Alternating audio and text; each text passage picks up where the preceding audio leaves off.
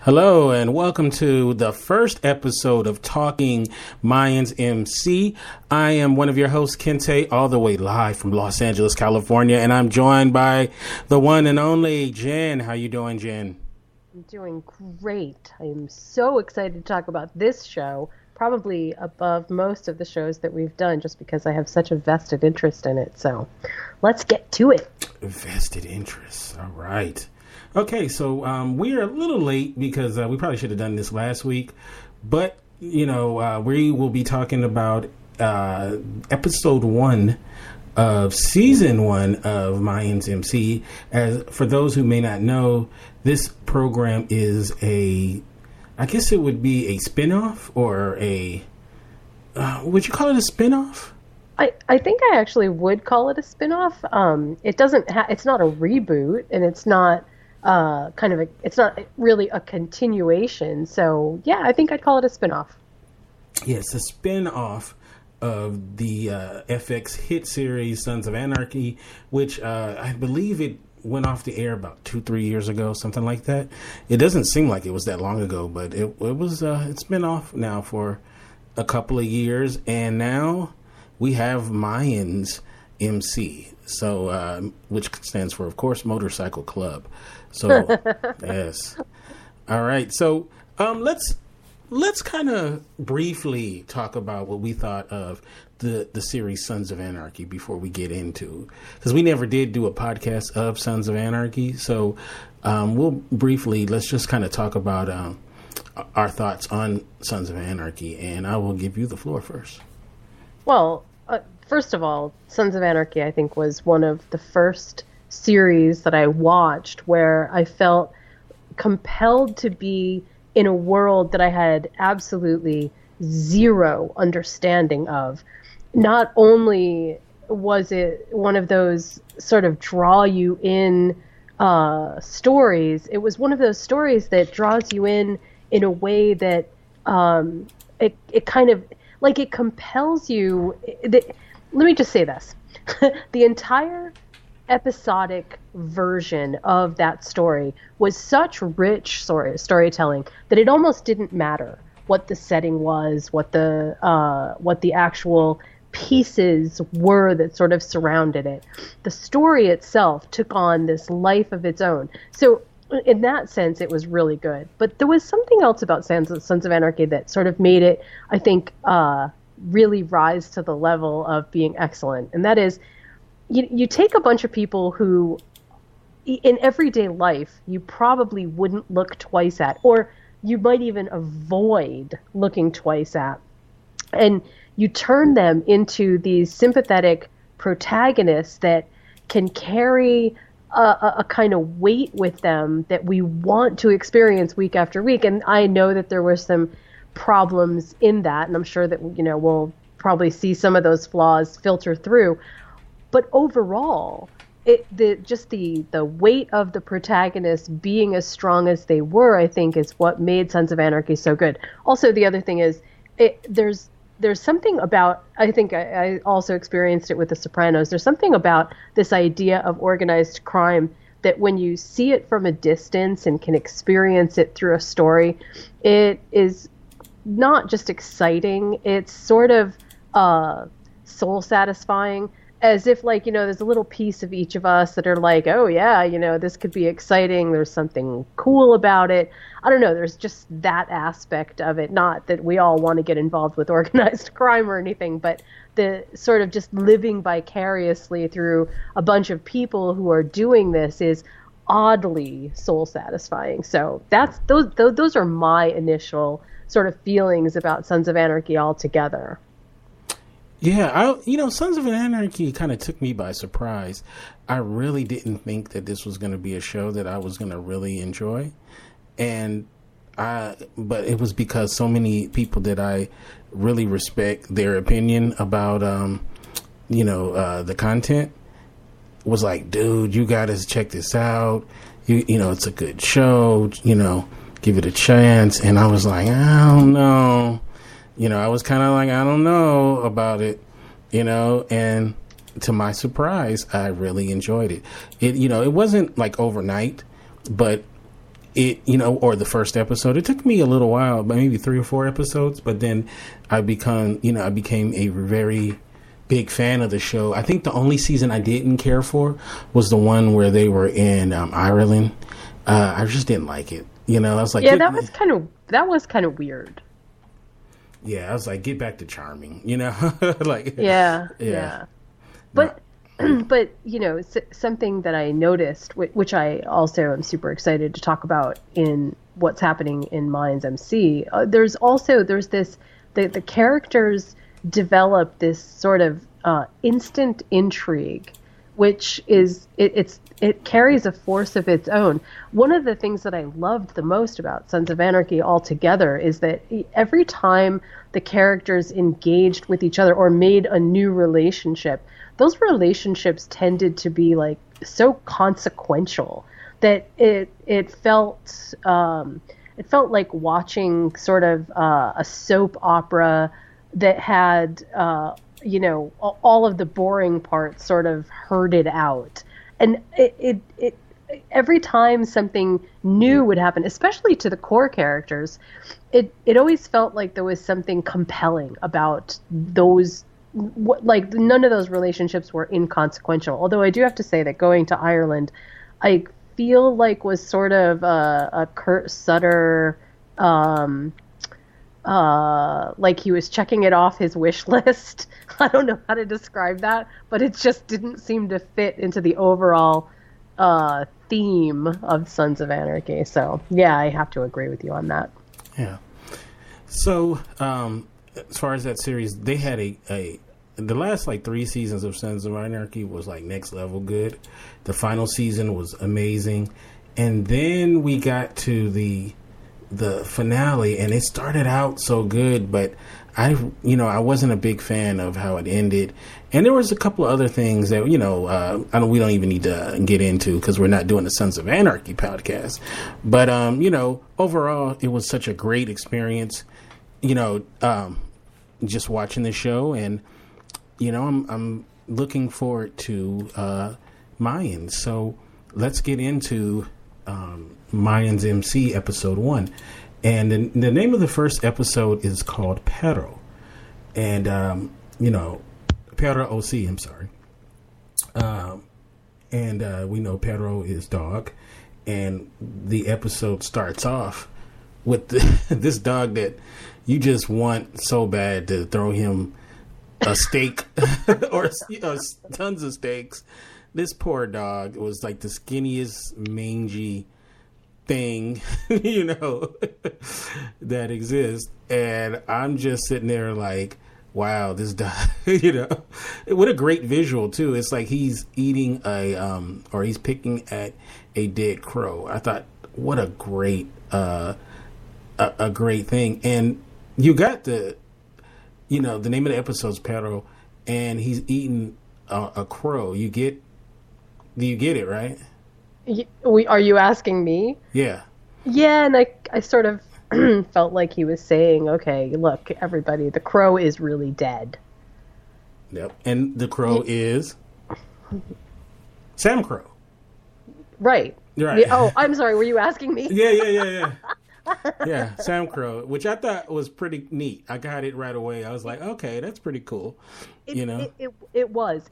And also of course when the motorcycle runs over him, over the crow. It once again, I mean, it just absolutely seemed like, okay, look, any thoughts that you might have had that the crow was not dead are like, no. Yeah, I thought that was a nice touch that they put in the opening of it. And then we saw the dog about 3 times throughout the episode, even until the end. Yeah, I thought that was pretty cool. All right, so let's get into the characters. And the first character that we have to talk about is Ezekiel E.Z. Reyes, and it's played by J.D. Pardo. J.D. Pardo is a really good actor. He you may know him, unfortunately, from his work in Twilight, and he was on. He was also in let's see, what else? Blood and Oil, the TV series. And he also was on the show Revolution, which he played.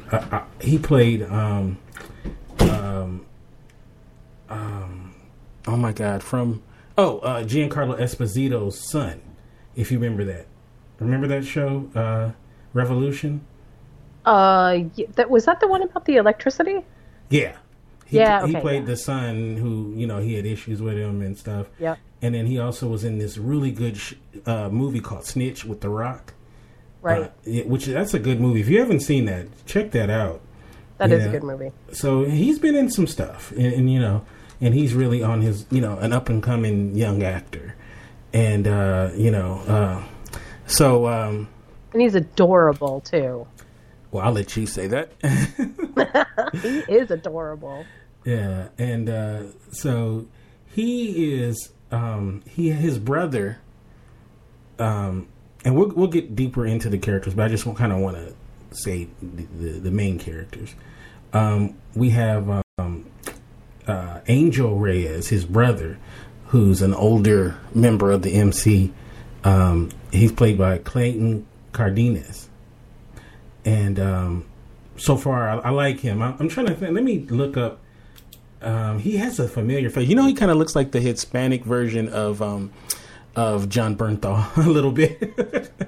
Oh, yeah, you're right. Yeah. Okay. So, he was on the show Snowfall, SWAT. Dang, all these SWAT actors. American Crime TV series. So, okay, he hasn't been around very long. So, but he's a fairly new actor to the game. But so far, I like the little bit I saw of him. Well, one thing I will say, just from sort of my opening ideas of the first episode, is the casting is really on point. I mean, there's a lot still to be sort of developed, but everything that I saw just had every character had their own sort of excellence, and not just that, but they were dressed the right way. Everything was just sort of perfectly well done. Mm-hmm. Oh yeah, we're gonna get deep into what we felt about the cast and the storyline and all of that kind of stuff. But I just want to kind of just map out the main people in there. Also, we have their father on this show, Felipe Reyes, played by the great and the legendary Edward James Olmos. I mean, do I even need to list his credits? He's been around for quite a while. Most everybody will remember him as Adama from Battlestar Galactica and Miami Vice and American Me and a bunch of other really good films. And he was he was also in a good season of Dexter too. He had a interesting part as well. I don't know if you remember that, him and Colin Hanks. It was I forgot what season. I think it was probably season 5. I think he was on there.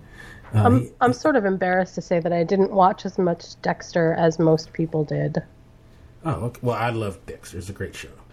Except for the last season was garbage. We actually had a podcast on Dexter, but that's another story. Okay, so now this guy I'm a huge fan of because he's in one of my all-time favorite TV series, and it's Michael Irby, who plays Obispo Losa, or Bishop, who's kind of like the leader of the Mayans MC, and he was on my show The Unit, and I don't know if have you ever seen The Unit? I don't think so. No. Oh, you suck. You officially suck. I don't want to ever hear anything about what I haven't seen, because The Unit is like the flyest show ever. Dennis Haysbert kicked total butt on that show, and he was Michael Irby was a great character on that show. But he's been around for a while. Like, he was on the Taken series, as well as just a bunch of great True Detective, The Following, Almost Human, a bunch of bit parts on a lot of really good shows. But if The Unit is the show, so if you haven't seen The Unit, shame on you. You suck.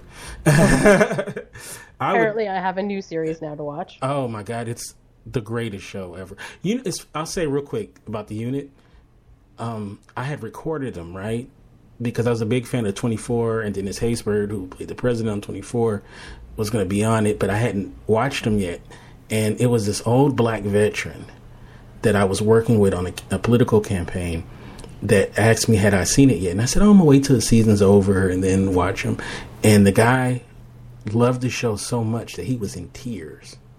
Oh, no way. Because he was saying that black servicemen are rarely depicted really well in his estimation, because he had served, he had served in the military, and he was saying that his portrayal really hit home of black servicemen that he had served with and stuff like that.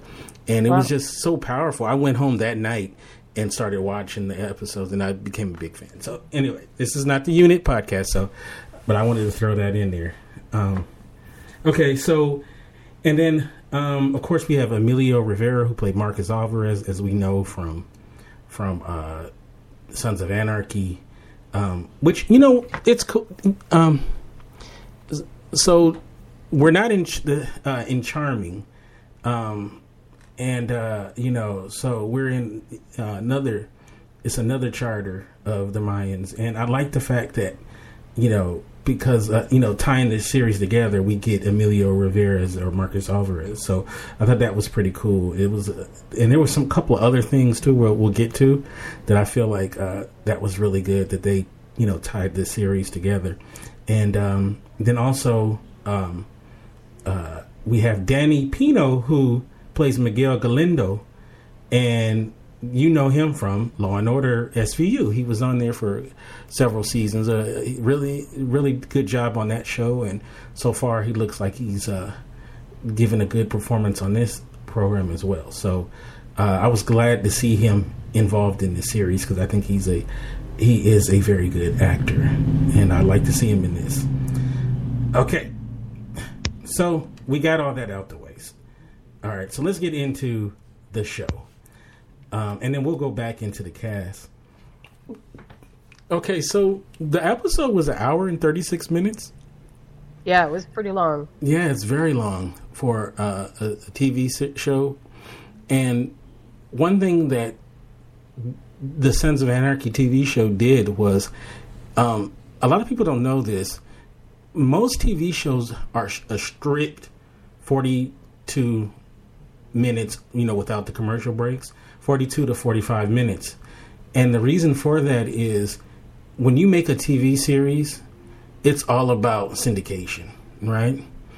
And you want to get it in syndication, and you want to make it as easy as possible to sell. So one reason why a lot of shows are very strict about the time, but that's an old adage, is because of this reason. Sons of Anarchy is the first show to my knowledge that really played with the time on a regular basis, meaning that the last couple of seasons they had a lot of 2-hour episodes, 1.5 hour episodes, 1 hour and 15, so I'm imagining in syndication they probably have like a really redacted version of those episodes that probably will feel weird, and a lot of times and not make sense. Right, because it's all about making money, right? And which I understand. And sometimes more is not better, And you see a lot of other shows are starting to adopt that. We'll make longer episodes and then, just have the redacted ones for the syndication. More isn't always better, but I think they do a good job. Generally, I'm including Sons of Anarchy, of giving you these longer episodes, and it not just being, just more just for the sake of more. probably they could have edited out some of the arriving on motorcycles, footage, like it would seem like there was a lot of, really establishing, stuff. In this episode, I understand that they're trying to, really give you the feel for this crew, but I mean, I think after about like the 18th time, I was like, okay, I get it. They're a motorcycle club, but it was cool. Though in a lot of different fiction circles, world building is such an integral part of drawing a viewership drawing people into what it is that you want to tell. And Kurt Sutter's always been sort of extra visionary when it comes to his world building. And some of his shots were, they were really good. In the very beginning, there's an overhead shot which shows you sort of both sides. And I immediately thought, we're going to play both sides. And I don't mean both sides of the border. I mean, there's two sides of what's going on in this story. And that was like less than 2 minutes into the story itself. So I really like what he does in that sense. And although, yes, possibly, we could have had less of it, I think in some ways setting up the initial big giant storyboard is important to people because we want to make it as different from Sons of Anarchy as we can while still showing you all the connections that exist, and this is why you'll feel comfortable in this world, right? Does that make sense? No, it makes sense, and I understood why they did what they did. I'm just saying that, at a certain point, we're arriving on our motorcycle stuff was kind of repetitive, but it's fine, like it's not like it's not like a diss or anything like that. It was just kind of funny. I noticed that was something that I did, pay attention to, and it kind of drug a little bit. It kind of made it drag a little bit. Also, and so overall, I really enjoyed the premiere. So I think I'm going to bring up just a few knocks that I had, and then we can just focus on all the positives because it's mainly positives, right? The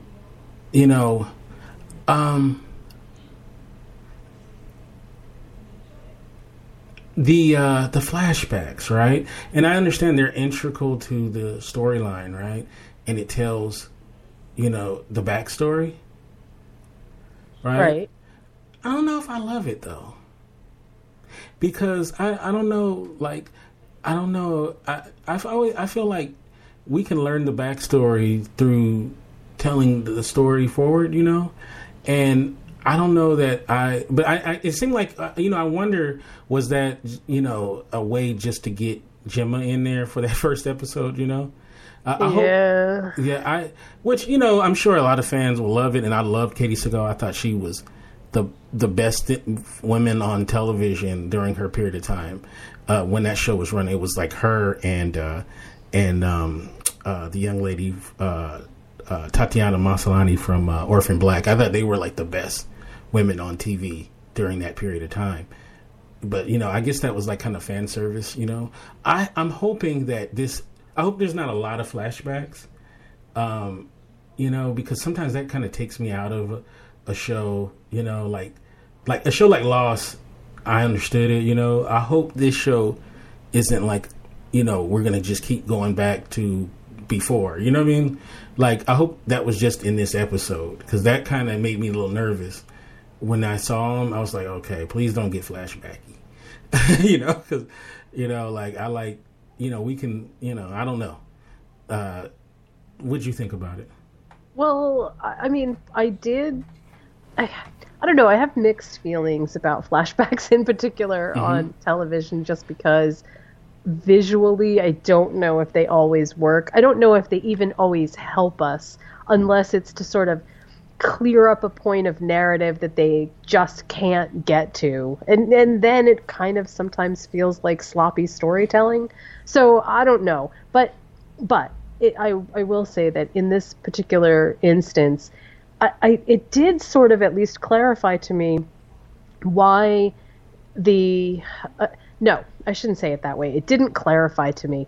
It gave me a slightly richer understanding of what I think is going to be the battle to come, and that maybe sort of was helpful, but it didn't, unless they were going to do something like really explain, how he got to be a DEA operative, or why he was let out so early, or something like that.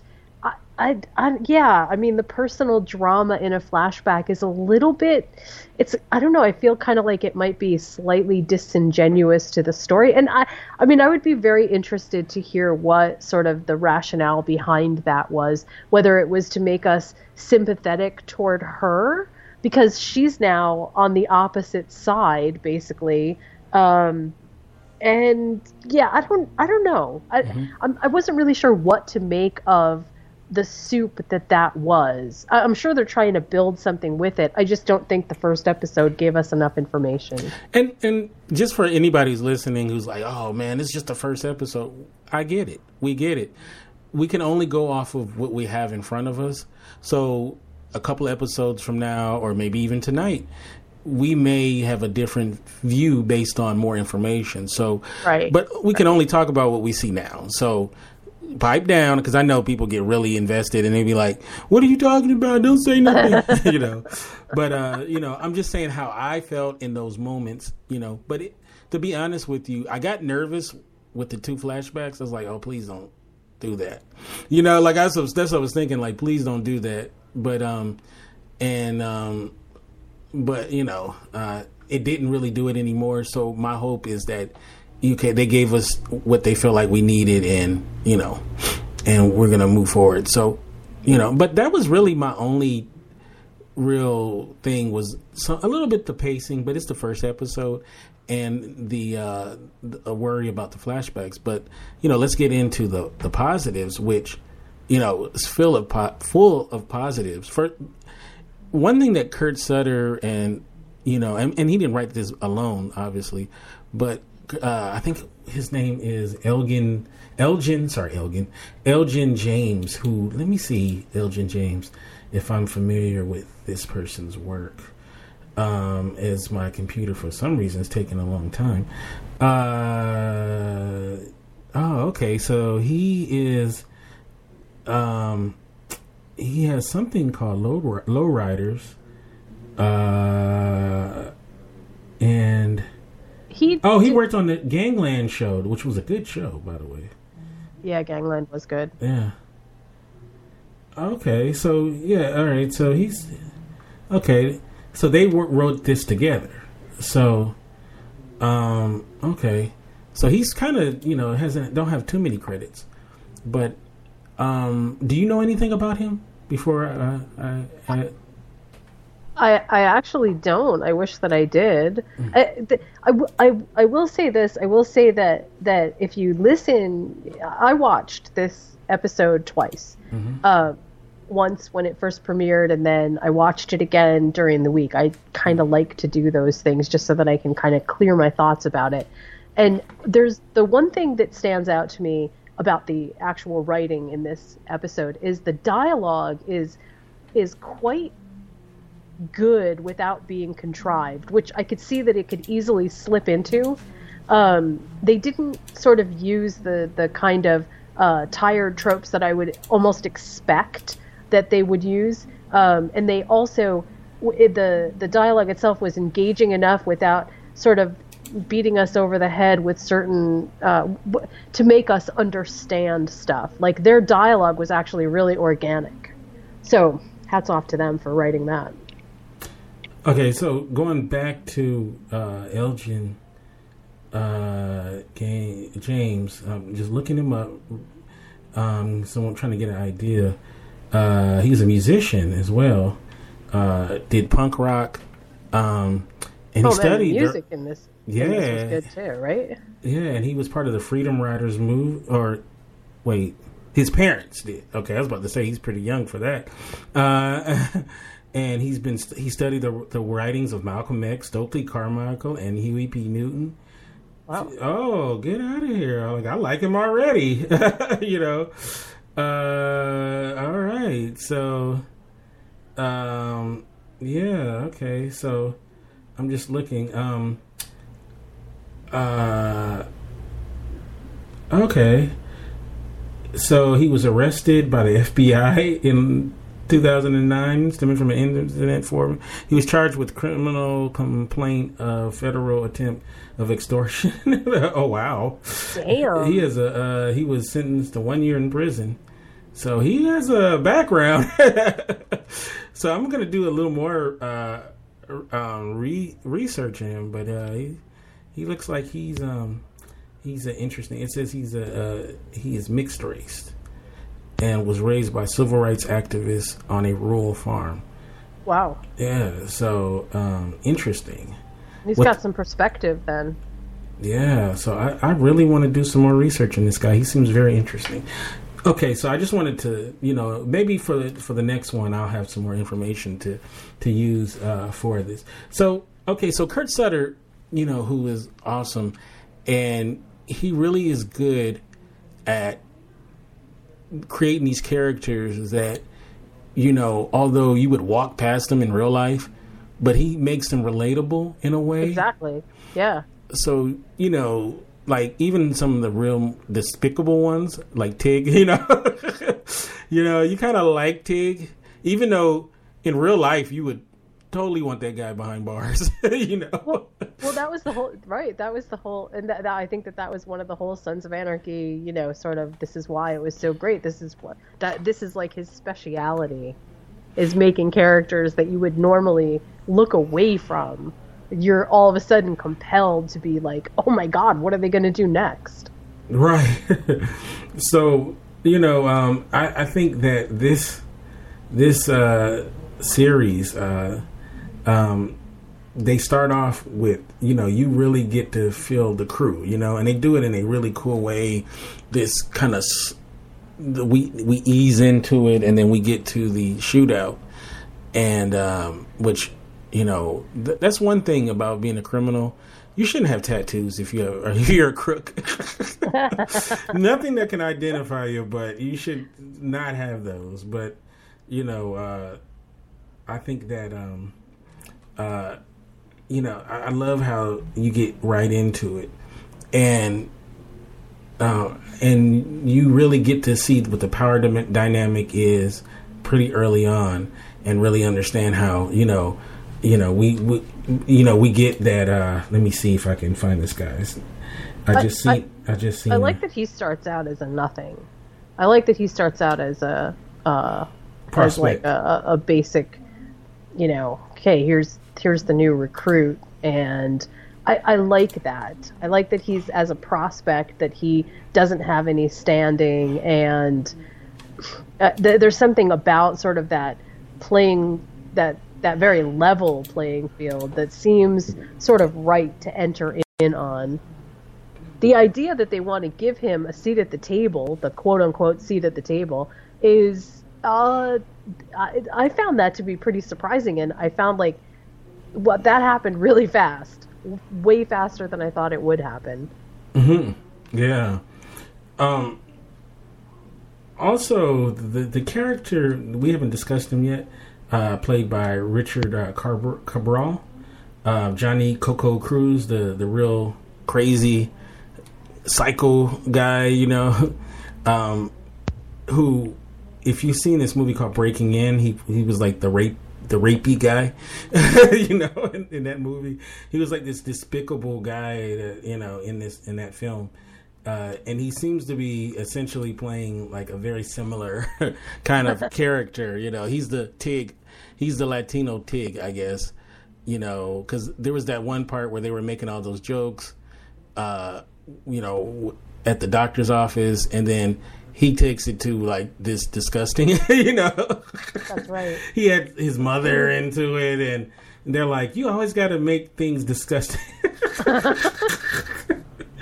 I thought that was a funny scene. When they that scene, but it really showed you like he's the Teak guy.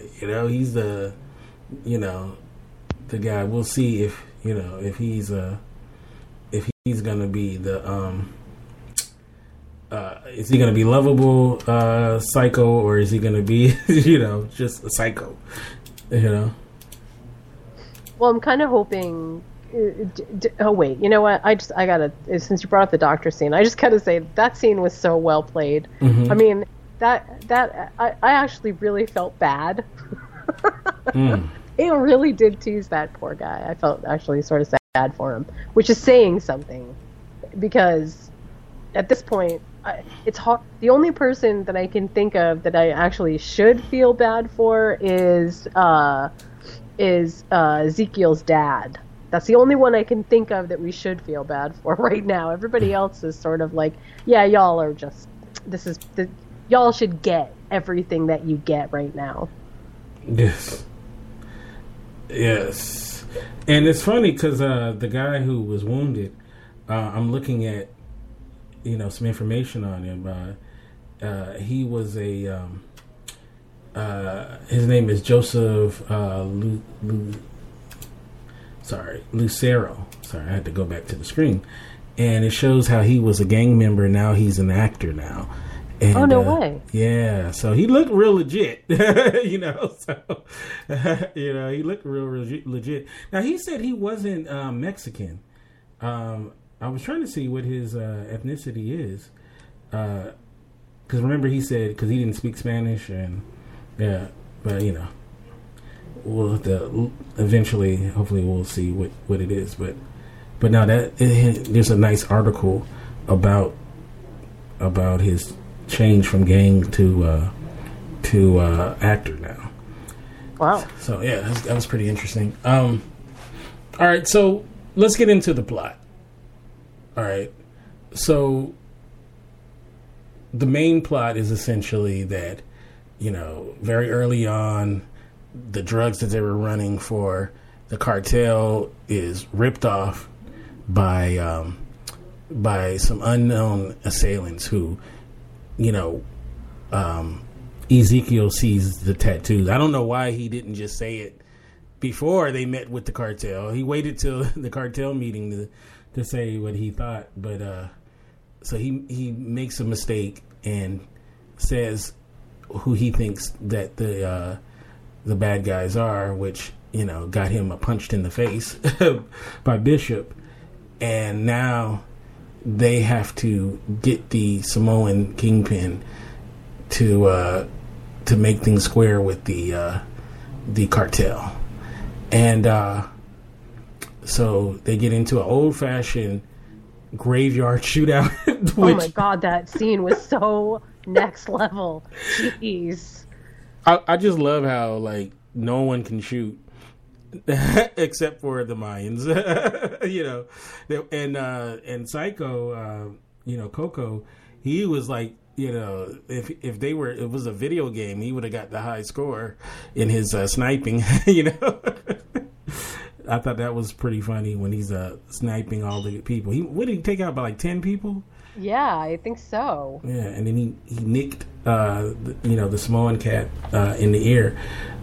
And then we had the great scene of Robert Patrick, who we know from Sons of Anarchy, who played one of the other Sam Crow chapters leader, stepping in and saving the day. I thought that was pretty cool. That was pretty cool, actually.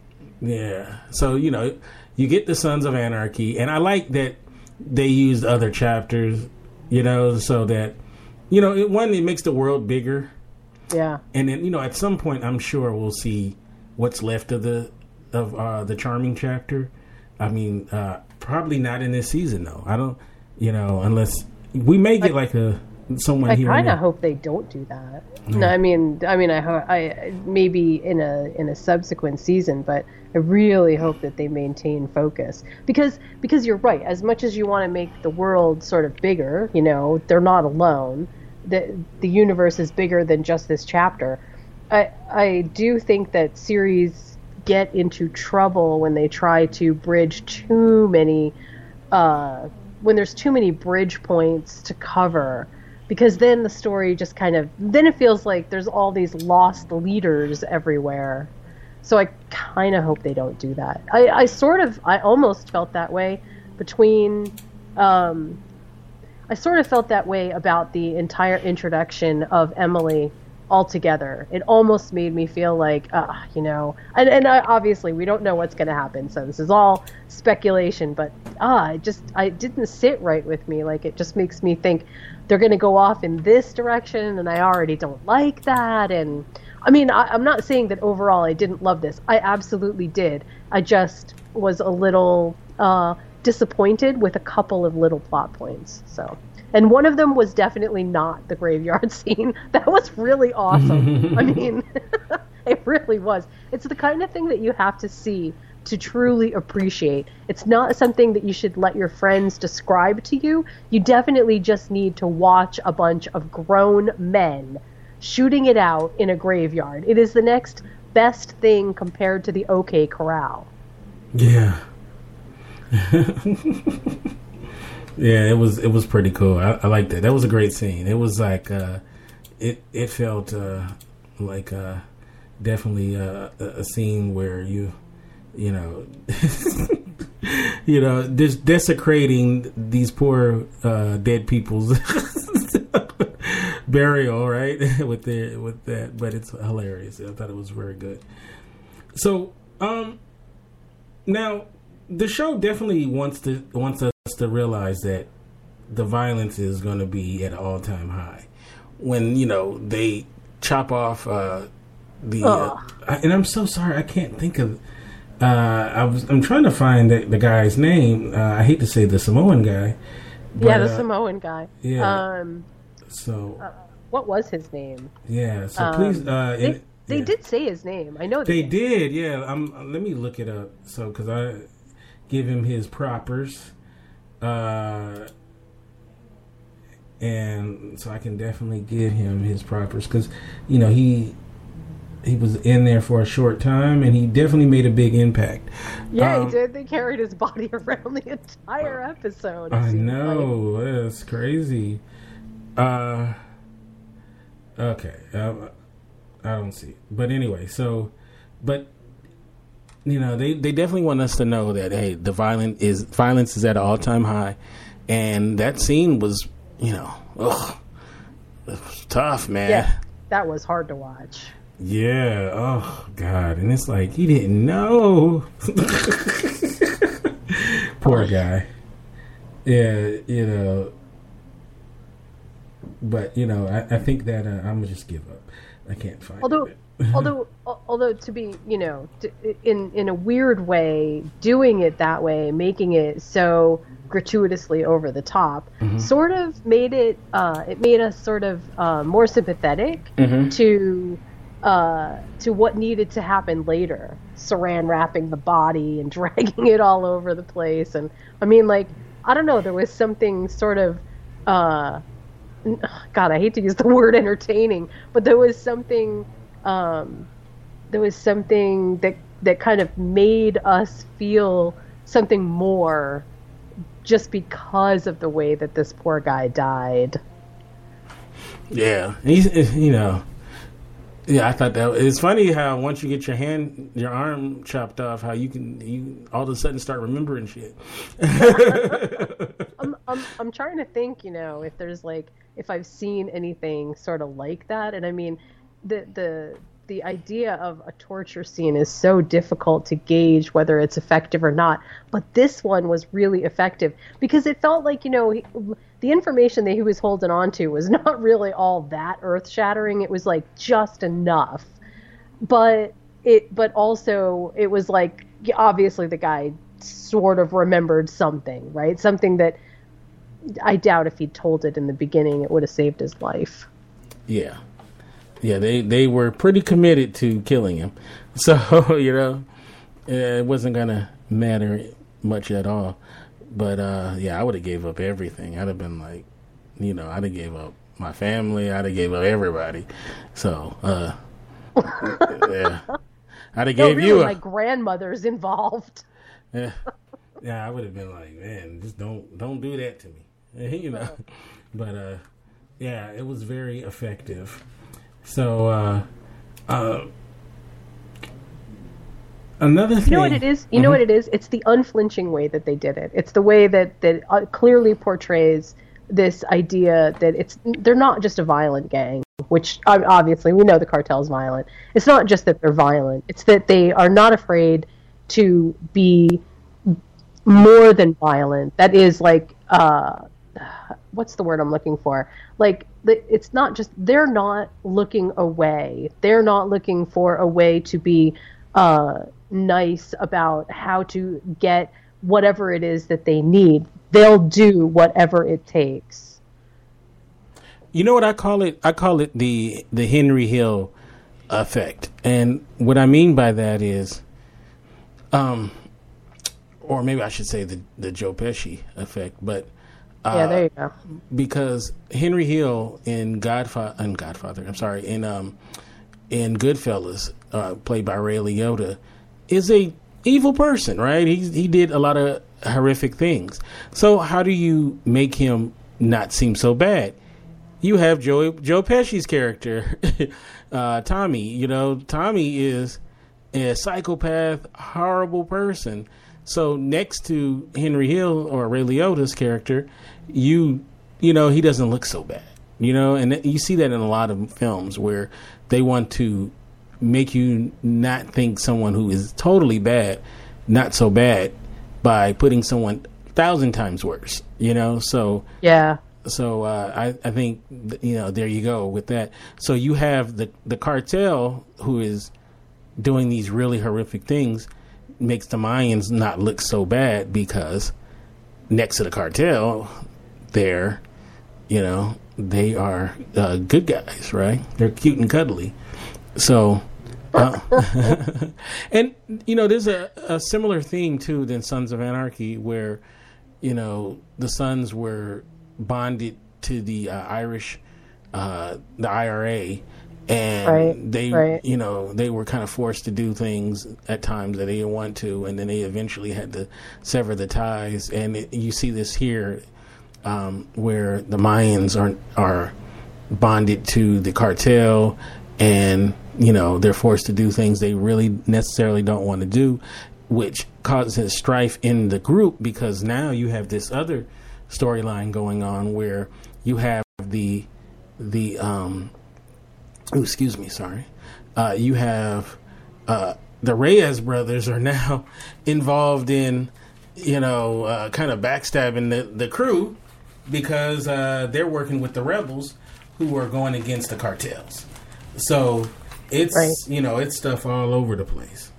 So well, and I mean, I think that can do two things, right? One, of course, we're just at the beginning of the story, so we don't really know where it's going to go. But there's the possibility when you do it this way that they can act against their nature. But there's also just hopefully they don't do this. There's also the possibility that they sort of use it as a story tool to make things seem a little bit more conscionable than they should be.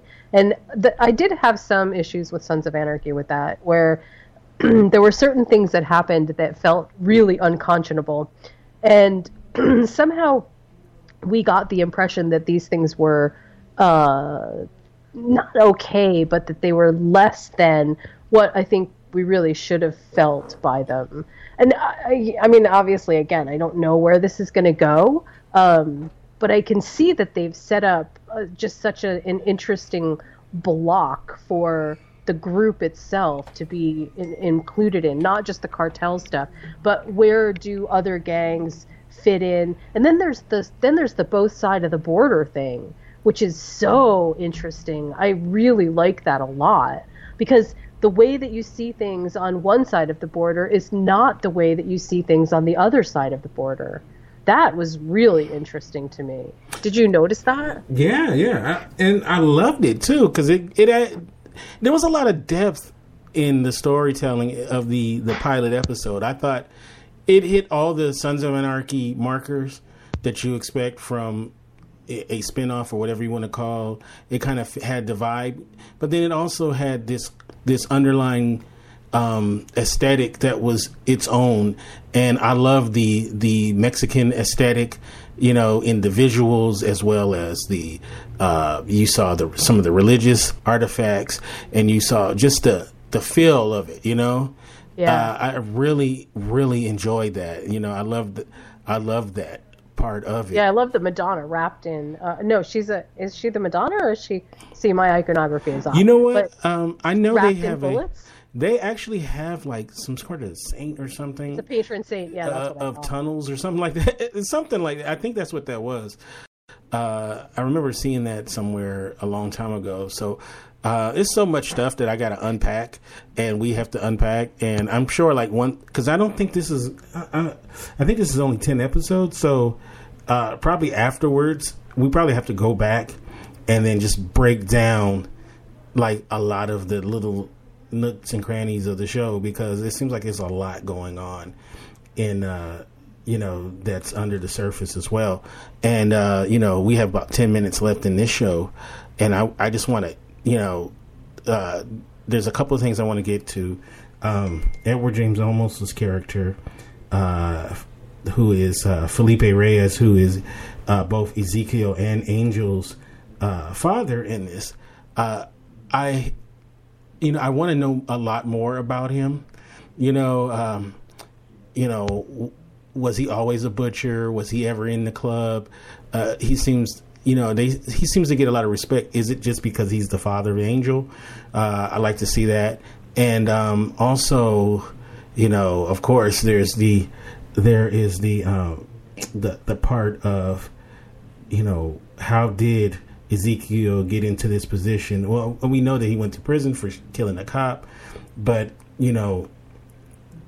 what was the turn? We had Kevin Jimenez, played by Maurice Compete. I probably said his name wrong. I apologize. Who's his handler? So we're gonna be seeing that a lot, and how this all shakes out. I mean, there's so much so many nuggets that they dropped in that first episode. There's so much that we can talk about. I mean, we could talk about this episode for like 2 hours, but but we're going to try to keep these to a brisk hour. So before we go on, and we need another episode and two, excuse me, to seriously get sort of some story perspective about where this is going, because I think that by the time we get to the third episode, we're going to have not just a whole lot more character development and story development, but we're also going to have a better feel for where things kind of atmospherically take us. So, like you said, the first episode was super violent, but I mean, what's at the heart of all of this? Is the heart of the story the cartel story, or is the heart of the story the DEA side gathering information? I mean, like, I don't know. I just don't know where. We'll see. We'll see. That's for sure. And so I really enjoyed it. And, this is going to be a lot of fun covering this series, I think. I'm very excited. And if you want to know more about this podcast, of course, you can always go to our website, indieradio.org. But we also have a fan page. We would like likes because, we just like to be liked. And that is facebook.com/Talking Mayans. And then we also have a group. What is the handle for that? Oh, I'm sorry. Are you talking to me? Yeah. Yes. What is the handle? I'm so sorry, Kinte. You know what? I am so slow on the take. I apologize to everyone. Mm-hmm. It's called Mayans FX. Mayans FX. Okay. I'm sorry. It's called Talking Mayans FX. Oh, okay. I was like, oh, okay. And all right. Okay. So, now, what time does the episode? Do you watch it when it airs? I don't watch it when it airs because I'm on a DirecTV network, and it airs for me in the middle of the afternoon. So I wait until primetime hours, let it DVR, and then watch it in the evening. Oh, so you won't see this one until tomorrow. I won't see it until later tonight. What time? It airs. It's already aired for me. Oh, so when you see it? I'll see it tonight. Like what time? Probably around 7, 8 o'clock Hawaii time.